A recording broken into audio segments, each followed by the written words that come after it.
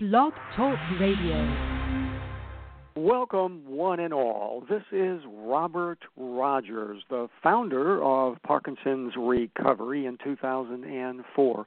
Parkinson's Recovery is dedicated to identifying options that are helping individuals find ways to reverse the symptoms that are associated with a diagnosis of Parkinson's disease. We have a wide window to consider many different options that really are helping people make a big difference to the quality of their lives.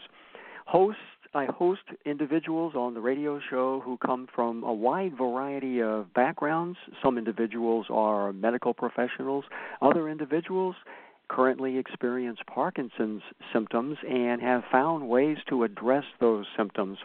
I am honored and pleased to report to you that my guest today is a remarkable man who has been working for the last several years on a documentary that basically lays out everything we know from the research evidence about Parkinson's disease. Now, my guest, Rich Melvin, has sent me both of the discs that are preliminary preview kind of discs, not quite yet available for you to see. And I spent a delightful couple of hours, if not longer, on each one, looking at what he has basically summarized in terms of the research that has been done on Parkinson's disease. It is a spectacular documentary. I want everyone to know. I have never seen such a comprehensive review of research. So Rich not just focuses on recent research, which is what most academics would do. He goes back into the last century and even the century before. He looks at the origins of Parkinson's research, and you'll be amazed at the discoveries that he's going to be talking about today. So I was dazzled at the work, the comprehensiveness, the technical accuracy of what he has actually produced. And what he's going to do today for you is to talk not only about his own experience with Parkinson's symptoms, but he's going to lay out for you what he recommends you might consider in terms of a course of action. So it's my pleasure and honor to thank you, Rich Melvin, for taking the time to be a guest on the radio show today. And I have to do one thing, Rich. I keep forgetting to click you in live. There we go. Thank you for being on the show today. Okay. It's my pleasure, Robert. And with a build-up like that, I hope the interview is half as good as your description of my documentary. I know it will be, Rich. We'll see. Okay, well, first of all, let me tell you a little bit about myself. I'm a 54-year-old artist. I'm single, no kids, lived an artist's life, and I have a rather eclectic background. I have academic degrees in business administration, master's degrees in painting and sculpture, and I've done acting and a whole bunch of things through the years. And I'm basically been a generalist, and it's really no surprise to people who know me that I've gone ahead and done something like this. So let's get to the nitty-gritty. About 5 years ago, I started to feel what I called a general malaise. It was nonspecific, and it lasted several months, and it affected nothing on me. I just started to feel really bad. And one day, like a thunderclap, I started to have chest tremors, really stiff back, and anxiety, sleeplessness, depression, and some of these symptoms were during the general malaise. I had weakened neck muscles, ED, partial constipation, and depression. I mean, and the thing that really was weird is I lost my sense of smell, and I couldn't figure out why my food tasted like nothing. Vinegar was the only thing I could taste. And when looking at myself in the mirror, it was very bizarre. My right eyelid twitched uncontrollably, and my right hand started to shake a little bit. And I could look at my chest, and I had tremors, very large tremors. And it was so not being able to see the forest from the trees, I took a capsule of the amino acid tyrosine for the depression. Tyrosine is an amino acid that eventually gets converted into dopamine in the brain via a two-step process. I previously took tyrosine for a prior medical condition, which the occasional symptom was depression.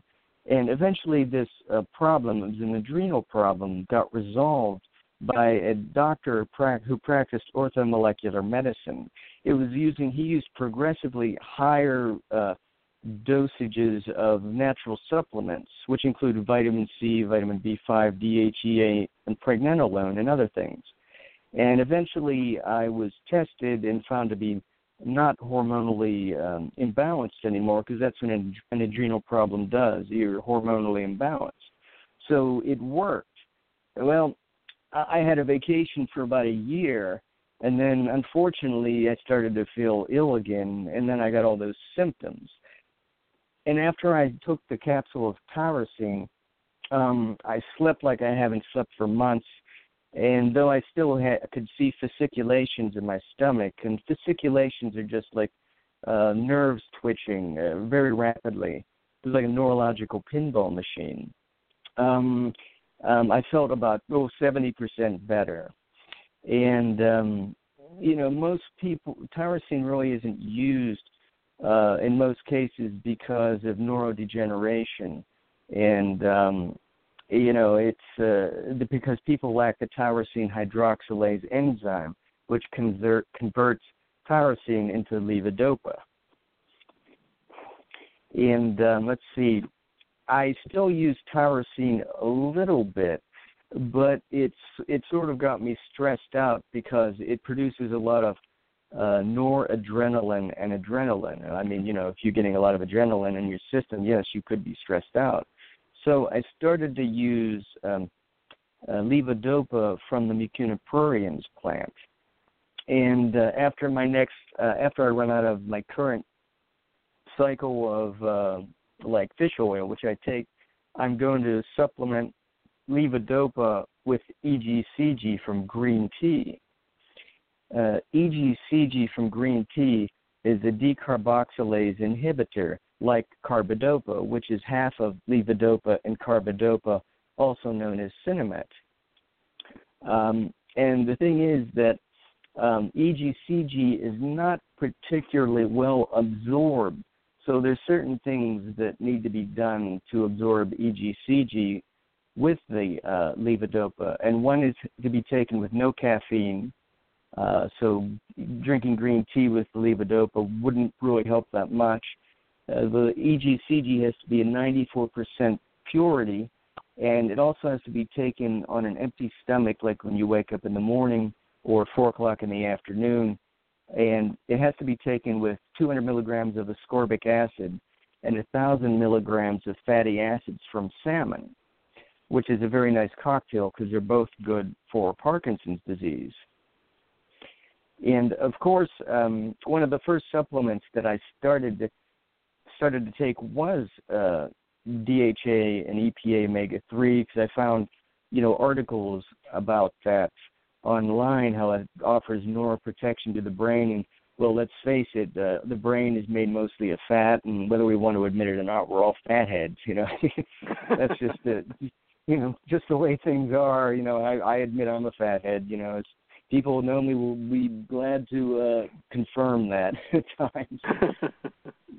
So I went on and I purchased DHA and EPA omega-3, and the second supplement that I started, and probably the most important one, was coenzyme Q10.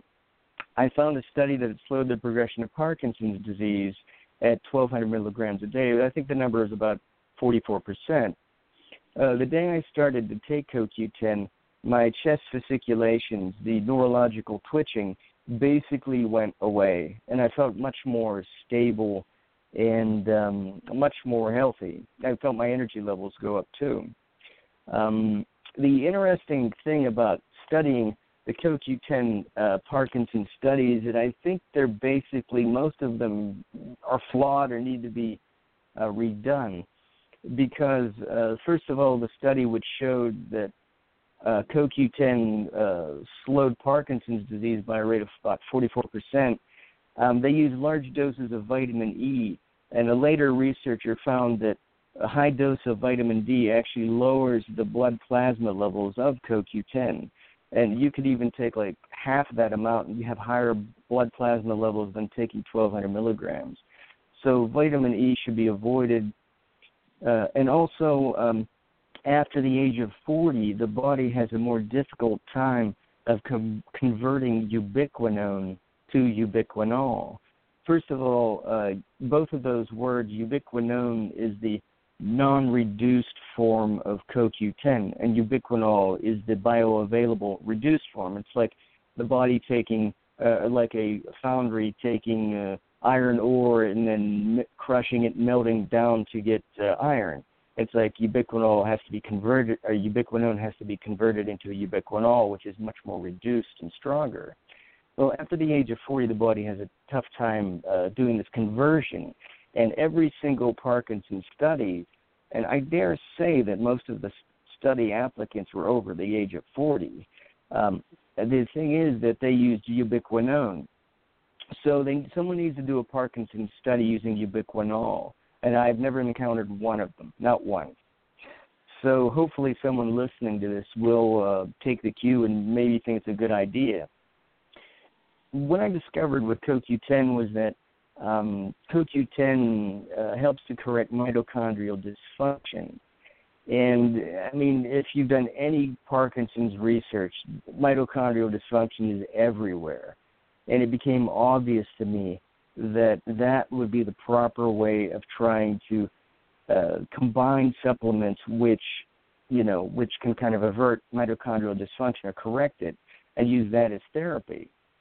And some of those things, besides CoQ10, vitamin K, Don McCammon mentioned that, N-acetylcysteine, alpha-lipoic acid, and acetyl-L-carnitine all help to correct mitochondrial dysfunction. And I also take ribose. Ribose is the sugar that's used in every cell of the body, and it's very good for Parkinson's. Ribose is used by weightlifters to build muscle. Also. See, it's springtime. Okay. There are several supplements that I got the bright idea of using to try to correct mitochondrial dysfunction, which I don't take anymore. And I tried peak ATP because if adenosine triphosphate is deficient in cells of Parkinsonian patients and it helps to cause mitochondrial dysfunction, why not just take peak ATP? Well, I did take it with a combination of pyruvate. Pyruvate ester is used again by weightlifters to help build muscle, but the combination of all the other supplements I mentioned with peak ATP and pyruvate made me shake. I had so much energy I could run around the block, as a 52-year-old man, but I mean, it was a bit much, You have to know when to say when. So I was shaking a bit out of control, and it was like, it wasn't Parkinsonian syndrome, it was a syndrome of too much energy. So you can have too much energy. In terms of the vitamin, one single vitamin that made the biggest difference for me, it's a form of B12. It's called methylcobalamin. Methylcobalamin, like ubiquinol, which I previously mentioned for CoQ10, is the bioactive form. It's the reduced form of B12. And when I took it, I can only say that the effects were nothing less than astounding. Well, I put it under my tongue and immediately felt energized, and I was running around like a dog chasing its tail for 4 days. And it's true. I mean, at work they thought I was a bionic man, and finally my energy level calmed down to the point where I had a higher energy level than I previously did, and I actually surprisingly slept better. And the reason why I slept better is methylcobalamin. You don't sleep any longer when you take it, but you sleep more solidly because it helps to affect melatonin, which is your sleep hormone. which is melatonin sleep aid is good for Parkinson's too. It was very interesting. Other B vitamins I take, which are important, is riboflavin. There was a study done where Parkinson's patients, took high-dosage riboflavin, and they quit eating red meat. And, red meat and dairy aren't particularly good for Parkinson's disease patients because they can interfere with the absorption and conversion of levodopa into dopamine, because amino acids compete freely with other amino acids. So, Parkinson's patients mostly have carbohydrate meals for breakfast and lunch and have protein later at dinner so they can have an effective drug therapy. But the combination of riboflavin and quit eating red meat helped to improve the motor capability by 44 to 71%. And riboflavin is not exactly a cheap. It's cheap. It's very cheap. So, that was a no-brainer to take that one. The one vitamin I found to be the most interesting vitamin were both forms of niacin, which is vitamin B3. The first vitamin, which may have interest for Parkinson's disease patients, of course, is NADH. NADH is the coenzyme form of vitamin B3, and it was tested in a very large study with Parkinson's disease patients, and 80% of the patients felt relief. And Dr. Berkmeyer, the doctor who did the testing, he believes the patient should take about 40 milligrams or more. And NADH helped to improve the condition of the patients from about 10 to 60%. That said, the people who had the best response to NADH were early-stage Parkinson's patients with the least amount of neuronal dysfunction. The other form, which I find to be the most fascinating vitamin of all time, even more so than vitamin C, is called nicotinamide, or for when we buy it at the counter, it's called niacinamide. Scientists call it nicotinamide. We call it niacinamide when we buy it. Niacinamide, unlike traditional niacin, does not cause flushing like niacin can. And nicotinamide is the precursor to NADH, the coenzyme form. So nicotinamide has to be reduced and converted into NADH, which is basically in every cell of the body. Okay, and the good thing about nicotinamide or niacinamide is that it's been shown to be neuroprotective in Parkinson's disease models, Alzheimer's disease models, Huntington's disease models. And I use it about 1.5 grams a day, which is quite safe because 3 grams a day or 3,000 milligrams is the maximum dose of it, because it's been shown to help relieve some arthritis symptoms. And, well, my knees aren't quite as good as they used to be. I'll just put it that way. And whatever I can do to lessen the pain of them, that works. So it does help with reducing some pain. Another interesting... Rich, can you spell those two ingredients that you find are so useful? NADH there's a long name. It's like nicotinamide adenosine nucleotide. It's very long, but NADH, it's hard to miss that one. And the other one, the amide form of niacin is niacinamide, Niacinamide, niacinamide. And, it's good for, like I said, it's good for arthritis, and so I'm all for that. trying to aren't we all after a while?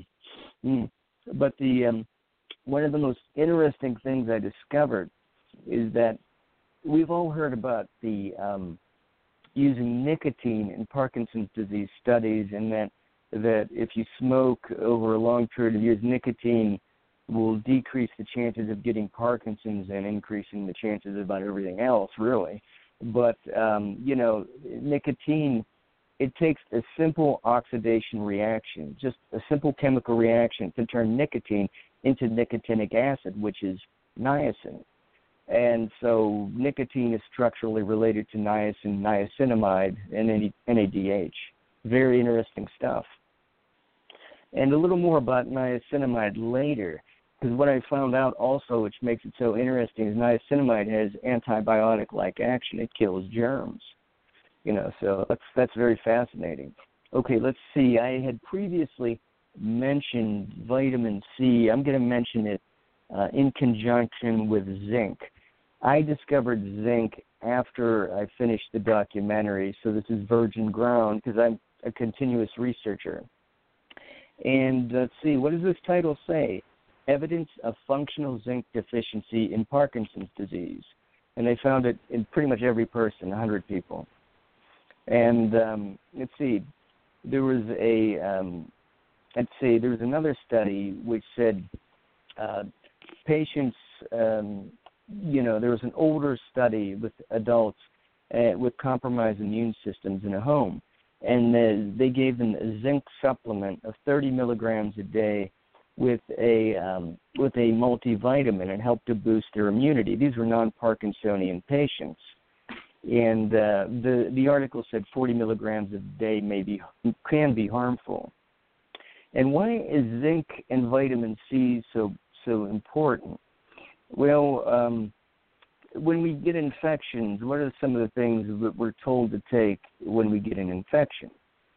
Zinc and vitamin C. And, well, this is a very interesting headline, Central Nervous System Infections and the Risk of Parkinson's. Parkinson's patients have a higher prevalence of central nervous system infections of bacteria and viruses than controls. So, and when you do have an infection, you need to, your body, the zinc in your body gets depleted from fighting the infection. If you have continuous infections, you're continuously going to have low zinc levels. This really struck home to me because my whole life I've been burdened with some form of infection. And because I recently was tested for a medical condition that's treated in Europe and it's treated in America by alternative practitioners, and it's called pyroluria. And it's a hemoglobin malfunction, which essentially causes zinc depletion and vitamin B6. And I really looked into it because 2 years ago I had an ear infection with a bacteria called Pseudomonas aeruginosa. And then I had, about 9 months later, an infection around my eye, which the doctor said if I didn't get it taken care of, it could cause encephalitis. I'm like, well, we're getting that, we're getting that taken care of. And after that, I started looking into zinc, and more recently, I had the test, and I was borderline pyroluria, so I started to take zinc. And this is the next headline is very interesting. It's a study of ascorbate, which is, of course is vitamin C, and zinc response of Parkinsonism. It was to report a case of Parkinsonism rapidly responsive to intravenous replacement of vitamin C and zinc, because he was found deficient in both. And also there was a case of an 83-year-old man who had actually developed Parkinsonism from scurvy, which is quite interesting. So I take a good amount of vitamin C because there's a long history of vitamin C and Parkinson's. Let's go to another mineral. I have a couple more to go. The one mineral which I take is I also take selenium in the form of selenomethionine. Selenomethionine is the organic form of selenium, SELENOMETHIONINE. And selenomethionine has been shown to break up alpha-synuclein, which is the protein which can clog the brains of Parkinson's disease patients. And also, as a man, I have an overriding reason to do it because it's the best mineral for the prostate gland. So, that's a kind of a no-brainer. Having said that, there was one negative study about selenium. It was the impact of selenium, iron, and copper and zinc in the on-off patients on L-dopa therapy. People who had on-off had low levels of zinc once again in the cerebral spinal fluid and high levels of iron and selenium. Iron is a known neurodegenerative toxin in Parkinson's disease along with manganese. And it's the first time I've ever heard any mention of selenium. But the thing is that, selenium is used in the amino acid management of Parkinson's disease. It was a case study, but done by a company called Neuro Research, and they reversed a man's Parkinsonism caused by paraquat. And that was the selling point for me, that and the prostate gland. So I do take selenium. And the next mineral is magnesium. And magnesium is a powerful mineral for Parkinson's disease. One of the things I figured out was that magnesium can be used to help prevent cerebral palsy for women about ready to give birth, for premature babies. They inject women with magnesium sulfate, which is also known as Epsom salts to the rest of us. And it helps lower the chances of cerebral palsy. It's neuroprotective, and it helps to prevent against preeclampsia, which is high blood pressure in women. So, there's a lot of symptoms which overlap between cerebral palsy and Parkinson's. Cerebral palsy is a non-progressive motor disorder in which, the patients may drool. They have one side of their body. They may drag their foot behind them. Tough time with eating and talking. And for any late-stage Parkinson's person, some of this sounds very familiar. So I looked into magnesium more, and magnesium sulfate was shown to have an anti-dyskinetic effect. It lowers dyskinesia in MPTP lesion monkeys. So it can have an effect. And magnesium is also found to inhibit the spontaneous and iron-induced aggregation of alpha-synuclein. Once again, the protein which can clog the brains of Parkinson's and sometimes Alzheimer's disease, and it can lead to mental dementia. In terms of memory and learning, the one form of, since I don't have dyskinesias, I'm very fortunate. I'm basically what you call a non-progressor. After I started to take CoQ10, my symptoms were basically just held intact. And I can't feel twitching throughout my body, which when I'm sitting, which isn't fun, but it's a lot better than being motor impaired. But because of that, the form of magnesium I use is called magnesium L-threonate. Magnesium L-threonate, that's THREONATE, was basically developed to enhance memory and learning. And I've been taking it for a while, and I found out in about 2 or 3 days that it enhanced my memory.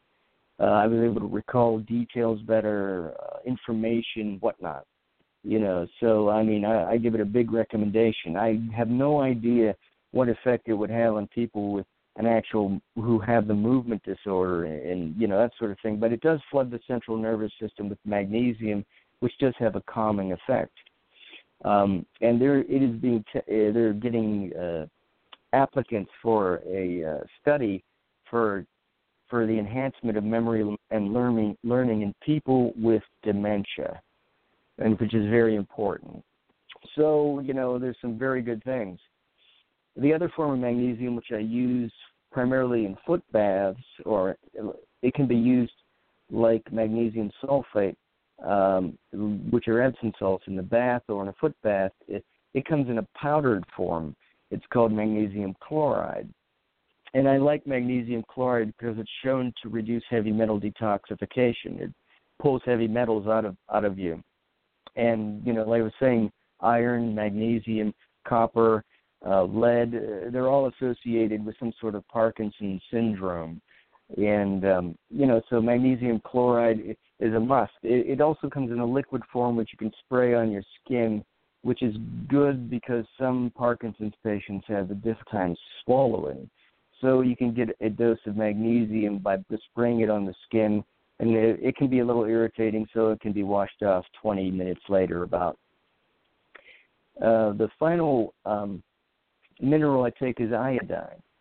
I take it in a very specific form because iodine is it's very prevalent in brown kelp, which is an algae. People call it seaweed. No, it's a kelp, not a seaweed, because it was formed from algae.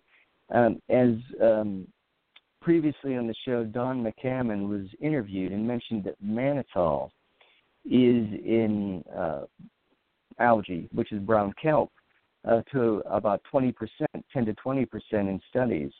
And the good news is, besides having iodine and mannitol in kelp, it also has a substance called fucoidan, Fucoidan.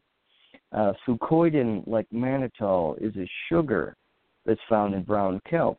It's in lower concentrations. It's only 4%, about 4% in brown kelp, but I could see those two being paired together to be a good complementary strategy, because people have consumed them together for decades.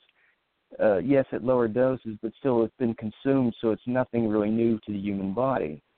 And about 75 milligrams to 300 milligrams daily is what's recommended for fucoidan for it to have an impact on the body. Well, see, I'm going to jump ahead to some of the possible causes of Parkinson's, and this stuff, I may take some of our listeners into the Twilight Zone here, because we all remember watching the Twilight Zone growing up, but, well, getting in the cause, right, don't we? We all know the causes of Parkinson's. People have theorized about them, but let's hear some of the theories. Of course, we know about chemicals being able to induce Parkinson's. In the early 80s, there was MPTP, which is a drug that was synthesized in fake heroin, which caused degeneration in the brain. It caused a bunch of junkies to get a Parkinsonian syndrome. MPTP is methylphenyl tetrahydropyridine. It's one of those long names. But the thing is that there's other schools. Let's eliminate the chemicals and let's go to bacteria. In 2012, I read Dr. Lawrence Broxmeyer's book, Parkinson's, Another Look, and he asked, is Parkinson's caused by a bacteria? What Dr. Broxmeyer went about to do was show that there were historic cases of Parkinson's, which people looked at closer, and they found out there was actually tuberculosis meningitis, which can cause a Parkinson-like syndrome. He also found cases, TB, that had a Parkinson-like syndrome, which basically were either cured or the symptoms nearly went away when they were treated with tuberculosis antibiotics. So, that's very interesting. And he also pointed out the most recent clinical studies that implicated a TB-like bacteria called nocardia as being implicated in Parkinson's. The thing is that nocardia is related to tuberculosis because it has a similar cell wall to it. First of all, Mycobacterium tuberculosis. Myco means fungal in Greek, and they thought for years that nocardia was a fungus, but they found out it's really a bacteria. So we all know the dangers of just fungus alone, but imagine a fungus which has properties, a bacteria which has fungal properties, and that's what we're talking about. So let's look at some interesting headlines. Antibiotic rifampicin shows promise for Parkinson's disease in laboratory tests. Rifampicin is the number 2 tuberculosis antibiotic, and in numerous studies it's shown to be neuroprotective in Parkinson's disease studies. And in one study in particular, there were 2 substances which were shown to decrease the alpha-synuclein herbicide interaction, which is one reason they think it can cause alpha-synuclein as herbicides. And one was rifampicin, the TB antibiotic, and the other one was magnesium. So it's another good reason to take magnesium. There's a second-line tuberculosis called cycloserine or ceramycin, and it's shown to be neuroprotective in a glutamate model of Parkinson's disease, because glutamates are very toxic to nerve cells. Glutamates are present at very low levels to be neurotransmitters, but at high levels, they can just fry nerve cells. Let's see. Here's another one. Tuberculosis drug PAS may cure Parkinson's-like illness. PAS is a second-line tuberculosis drug called para-aminosalicylic acid or 4-aminosalicylic acid. PAS in a minor's Parkinson's trial, because minors who are exposed to manganese can have Parkinson's-like symptoms, and it's very similar very similar looking to Parkinson's, except you don't lose your sense of smell. The thing is that with one dose of PAS, they basically cured over 60 people, one dose of the drug. And there was one case online where a doctor reported that my colleague reported significant improvement in her Parkinson's patients with PAS orally. So there is some evidence to show that it may be good for idiopathic Parkinson's. And what PAS does is PAS is a manganese chelator. A chelation is basically to grab and hold a mineral or whatever and remove it. So PAS is capable of removing manganese. And studies have found that if you have high manganese exposure, you have an 80% increased risk of Parkinson's disease, and that's big, 80%. And where would you be exposed to manganese? Well, previously gasoline had lead anti-knock additives. And when it was found out that was very toxic, well, they had the bright idea, let's replace them with manganese anti-knock additives. So whether we want to or not, we've been breathing them in for years. The tuberculosis vaccine is called the BCG, the Bacillus calmette-guerin. It has a live attenuated Mycobacterium bovis. Mycobacterium bovis, like the name implies, is from cattle. And yes, it can be transmitted from cattle to humans to cause tuberculosis. And the thing is that they injected an attenuated, very weakened Mycobacterium bovis into mice, and they found out that it was neuroprotective in a rodent model of Parkinson's disease, which is very interesting. There's an immunomodulator called Freund's plate adjuvant. It's emulsified mineral oil and inactivated and dried mycobacteria, usually Mycobacterium tuberculosis. And it was found to be also reduce inflammation and be neuroprotective in a Parkinson's disease model, which is interesting. Now it gets really strange. An existing Parkinson's disease drug may fight drug-resistant tuberculosis, and that Parkinson's disease drug is entacapone. Entacapone is primarily used for Parkinson's on-off condition, and in computer models, they found out that it should attack the Mycobacterium tuberculosis bacteria. It should kill it. And in lab dishes, they found out it did. One of the reasons why Parkinson's disease therapy is not so good is because levodopa, the combination of levodopa and carbidopa called Sinemet, is really not that good of a therapy. It stops working between 2 to 5 years, and you need bigger and bigger doses to the point where big dyskinesias, shaking, etc. Too many side effects. And so there are 6 drugs that are being developed to replace it. And one of them is called methyl L-dopa or levodopa. Well, someone had the bright idea to test levodopa in against various bacteria. And it found out it had great antibacterial activity against over 400 bacteria, including 53 atypical, which are non-tubercular mycobacteria, and drug-resistant tuberculosis. So there's another Parkinson's drug shown to be potentially treat tuberculosis. Let's see. What about vitamin C and zinc? Do tuberculosis patients have any relationship to those?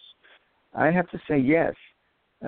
Tuberculosis patients were shown to have uniformly low levels of zinc, and vitamin C has been shown to kill tuberculosis because TB, the bacteria, needs iron to reproduce, and vitamin C penetrates its cell and causes it to oxidize the iron, and it kills the bacteria. Well, let's drop back to niacinamide, or what scientists call nicotinamide, for a little bit.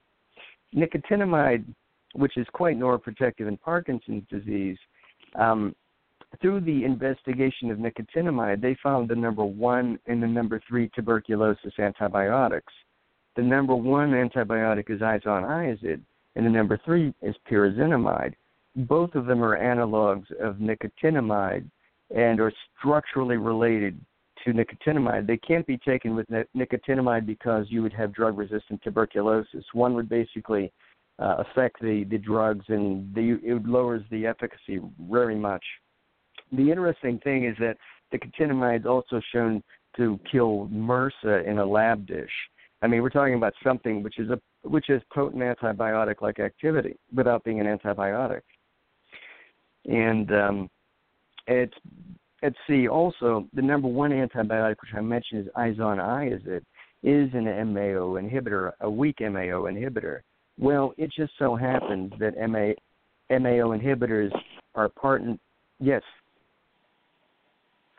MAO inhibitors are therapy for Parkinson's disease, including, Deprenyl, which is selegiline or razogiline. And MAO inhibitors were originally developed to treat tuberculosis. And just to wrap it up here, Parkinson's is genetically related to tuberculosis, leprosy, which are 2 mycobacterial diseases, and Crohn's. And Crohn's, the most implicated pathogen in Crohn's is a mycobacterium, which is called also paratuberculosis. And there are several headlines which are recent. M. paratuberculosis and Parkinson's disease. Is this a trigger? The same scientist wrote an article, Parkinson's, just another infectious disease. And there's lots more. There's another bacteria which is like nocardia and related to tuberculosis, which has produced Parkinson's disease in mice, and then they were treated with levodopa. So it just goes on and on. I mean, and there's other bacteria too. Lipopolysaccharides, salmonella caused Parkinsonism in a lab assistant. Helicobacter pylori, which people may need to get looked for because it's a prevalent stomach bacteria. It can inhibit the absorption of levodopa, and you have a greater chance of having a worse case of Parkinson's if you have a Helicobacter pylori infection in the stomach. Of course, there's Lyme disease, which can imitate Parkinson's and over 300 different diseases. So, I mean, and the real problem with Lyme disease is that the tests are only 46% effective, which is sad. So they may say you don't have it, you could possibly have it. Well, now I have a fun fact that Robert and many of the listeners may find interesting. Previously, you had Don McCammon on as a guest, and I listened very, raptly, very interesting. And then I did a very simple search. Does mannitol have any antimycobacterial activity? And gee whiz, yes it does. The synthesis and antimycobacterial evaluation of D-mannitol derivatives. And they tested it, and they found out that, yes, it does have antimycobacterial activity against a very virulent strain of tuberculosis. And they're going to, thus they could be a good starting point to develop new lead compounds against multi-drug resistant tuberculosis. And they also found that is very good for preventing liver damage for tuberculosis drugs, which are very toxic. And it also is helpful for relieving management of edema in the brains of tuberculosis meningitis patients. So it just goes on and on. This is my surprise, Robert. I don't know what you think, but you did a whole program on something which I didn't realize was an anti-TB, but yes, it's being tested to work on tuberculosis. Well, how fascinating, Rich.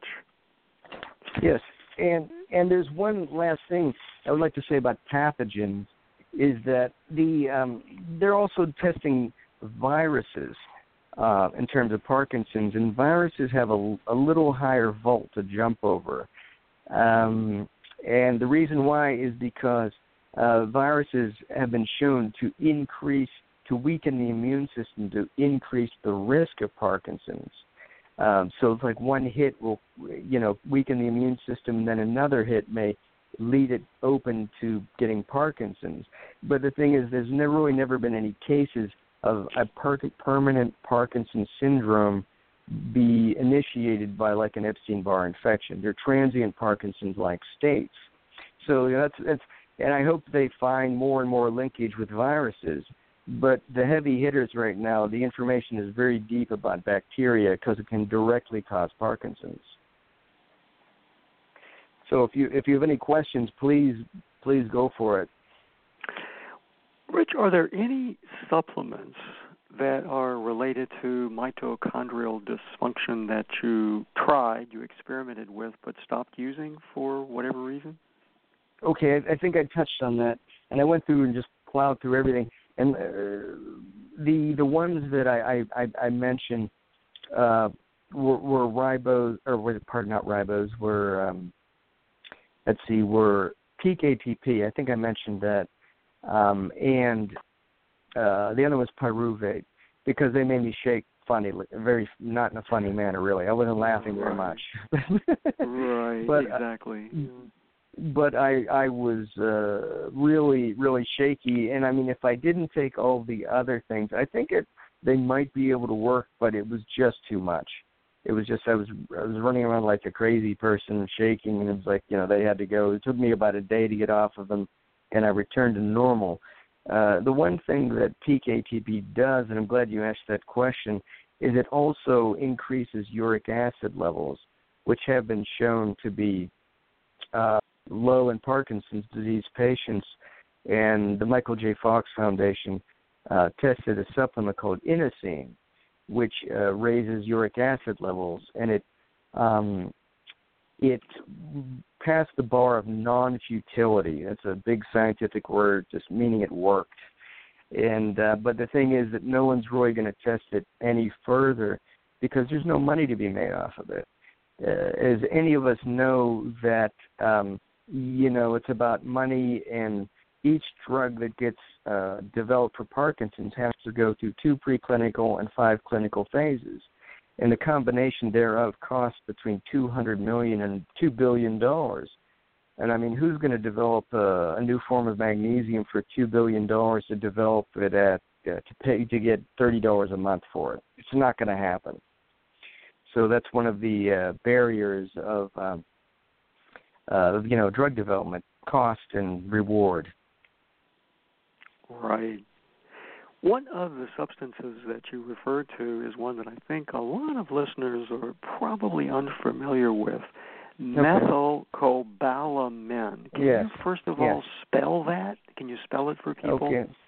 Okay, sure. It's METHYLCOBALAMIN. Methylcobalamin. Because basically, go for it. I was going to just ask, can people acquire that at a health food supplement store?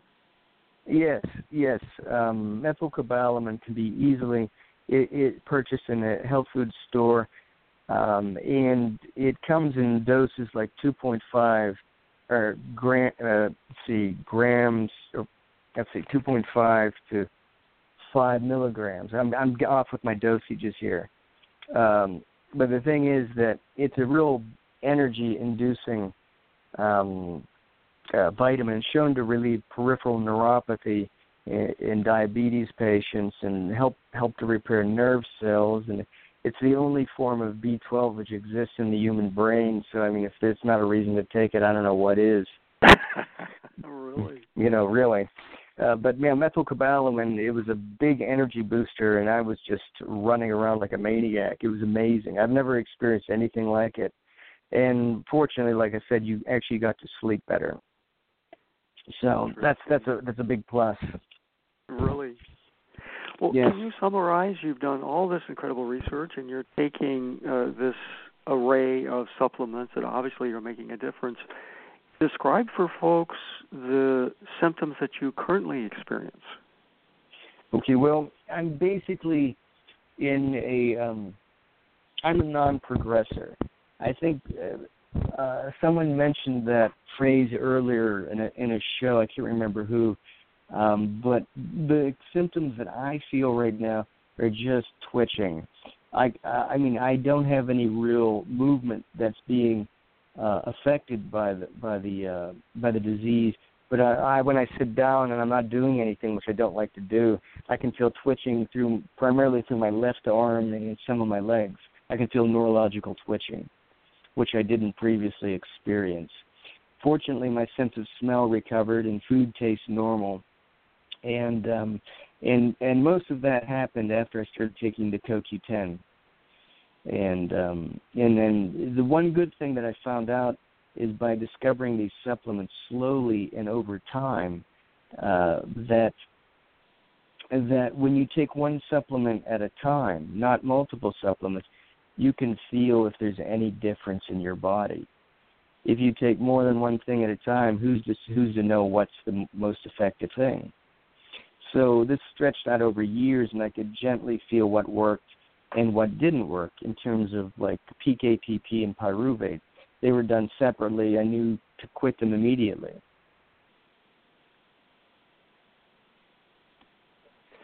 So what brand of CoQ10 do you purchase and use for yourself?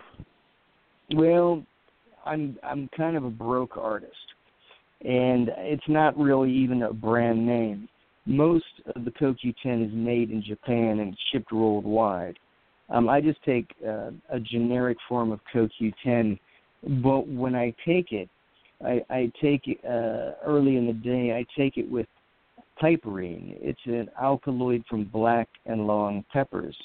Piperine has been shown to be a bioavailability enhancer, and it enhances the absorption of any CoQ10 by 30%. And with other things, it has shown to affect drugs and supplements to the tune of either about 30 to 2,000%, which is fine if you're not taking any drugs. But let's just say you're taking an antihypertensive, which you want to lower your blood pressure, and then you take something which potentiates its effect. I mean, that could be a very dangerous situation. But fortunately, I'm not on any drugs. But yes, I take generic CoQ10, ubiquinone, and I'm still having a positive response to it. So, but if I feel that my condition gets more twitchy and I can feel more secondary, symptoms, I'm going to ubiquinol. Definitely. Now, some of the individuals listening to this incredible description of the research on Parkinson's have really just been diagnosed within the last month or two. What would you want to say to them right now? Well, the first thing I would say, it's very, very simple. It doesn't matter if you go to an alternative practitioner or a regular medical doctor. It's 3 words: exercise, exercise, exercise. Every study has shown that exercise slows the progression of Parkinson's disease. Like weightlifting, which I used to do when I was a younger person because I was an athlete. Weightlifting lowers your risk of Parkinson's by 40%, and it's very good for the disease. Bicycling is good for Parkinson's. Fast walking is good for Parkinson's. If you can swim. That's one of the most important things you can do. And, of course, secondly, we are what we eat. They've done studies on food and Parkinson's, and the conventional style diet with heavy meat and cheeses is not very good for Parkinson's patients. A more lighter style diet like the Mediterranean diet, which has been highlighted so often, which is higher in vegetables, grains, and fish. It's very light. It has moderate wine drinking and garlic and et cetera. And if you analyze the Mediterranean diet, what supplements make it neuroprotective? Well, first of all, extra virgin olive oil and olive leaves have a substance called oleuropein. Oleorpin is part of any olive leaf extract. Oleorpin is shown to be neuroprotective in Parkinson's disease models. What else is in the Mediterranean-style diet? Well, resveratrol from wine. Resveratrol, another neuroprotective agent. What else? In garlic, there's a substance called allicin. Allicin is neuroprotective in Parkinson's disease. What else do they have? It has high in DHA and EPA omega-3s because it's a fish-oriented diet. So, I mean, if you look at the Mediterranean diet, that's definitely the way to go. Now, you have been working now for several years on this incredible documentary. When do you predict this might be available for people to actually acquire? Well, I hope you're like Karnak from Johnny Carson or something, because right now I can't tell you. If I had to, if I had to guess, a wild guess, I would probably say perhaps 6 months or so, because I mean I'm so detailed, slightly OCD here, and there's over 600 scientific references in it, and I still have one book which I need approval to put the information in to be shown in public, and so I'm about halfway through the 300.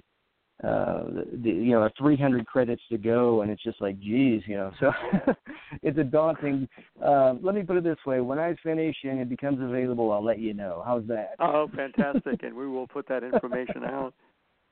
Rich Melvin's website is www.richardmelvin.com. So I'll spell that for everyone: RichardMelvin.com.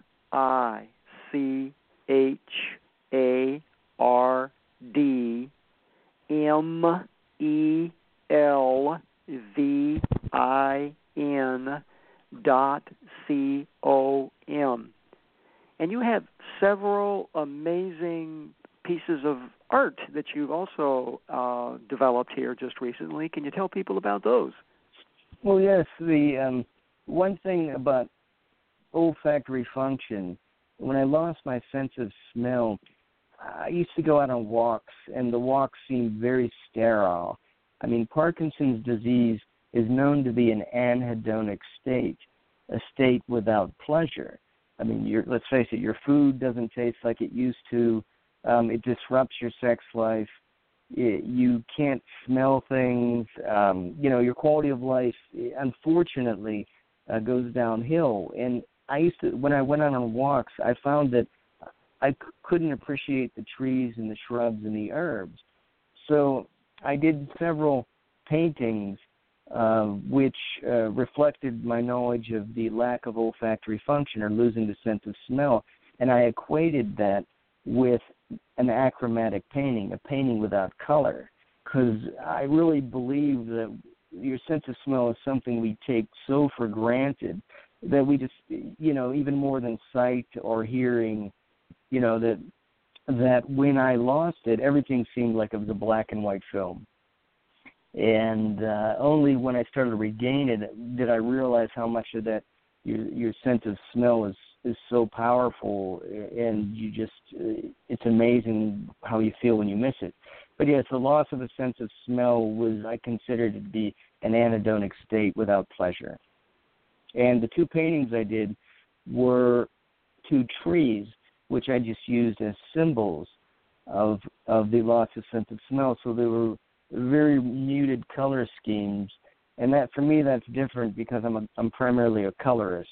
I do brightly colored paintings, not fluorescent, anything like that, but I'm not afraid to use color, and they were very reduced to the point where I almost used no paint, no color.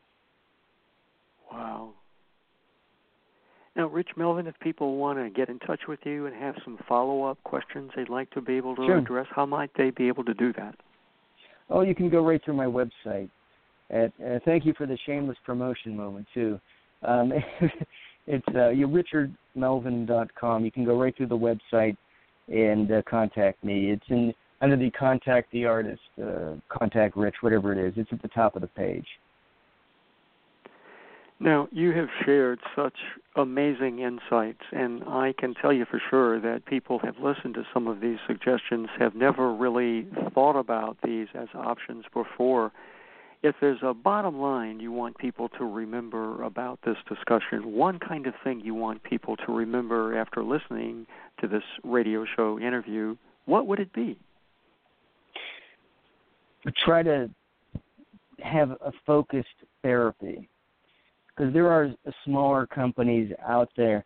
I mentioned Neuro Research and their case study, amino acid management, and they reverse Parkinson's by doing a very specific goal, and that's balancing serotonin and dopamine and other things, but they reverse the man's Parkinson's. And I have met other people online who are on the protocol, and it is reversing their Parkinson's. Not curing, reversing is a big difference. When you have to continuously take therapy, it's not a cure, but it makes them functional. In another company out there called the BX Protocols, they're reversing Parkinson's by correcting mitochondrial dysfunction. They're using I don't know what supplements they're using, I can guess, but they're using very specific supplements. And there are YouTube videos from the BX Protocols showing before and after, and the people talking about their experience about reversing mitochondrial dysfunction.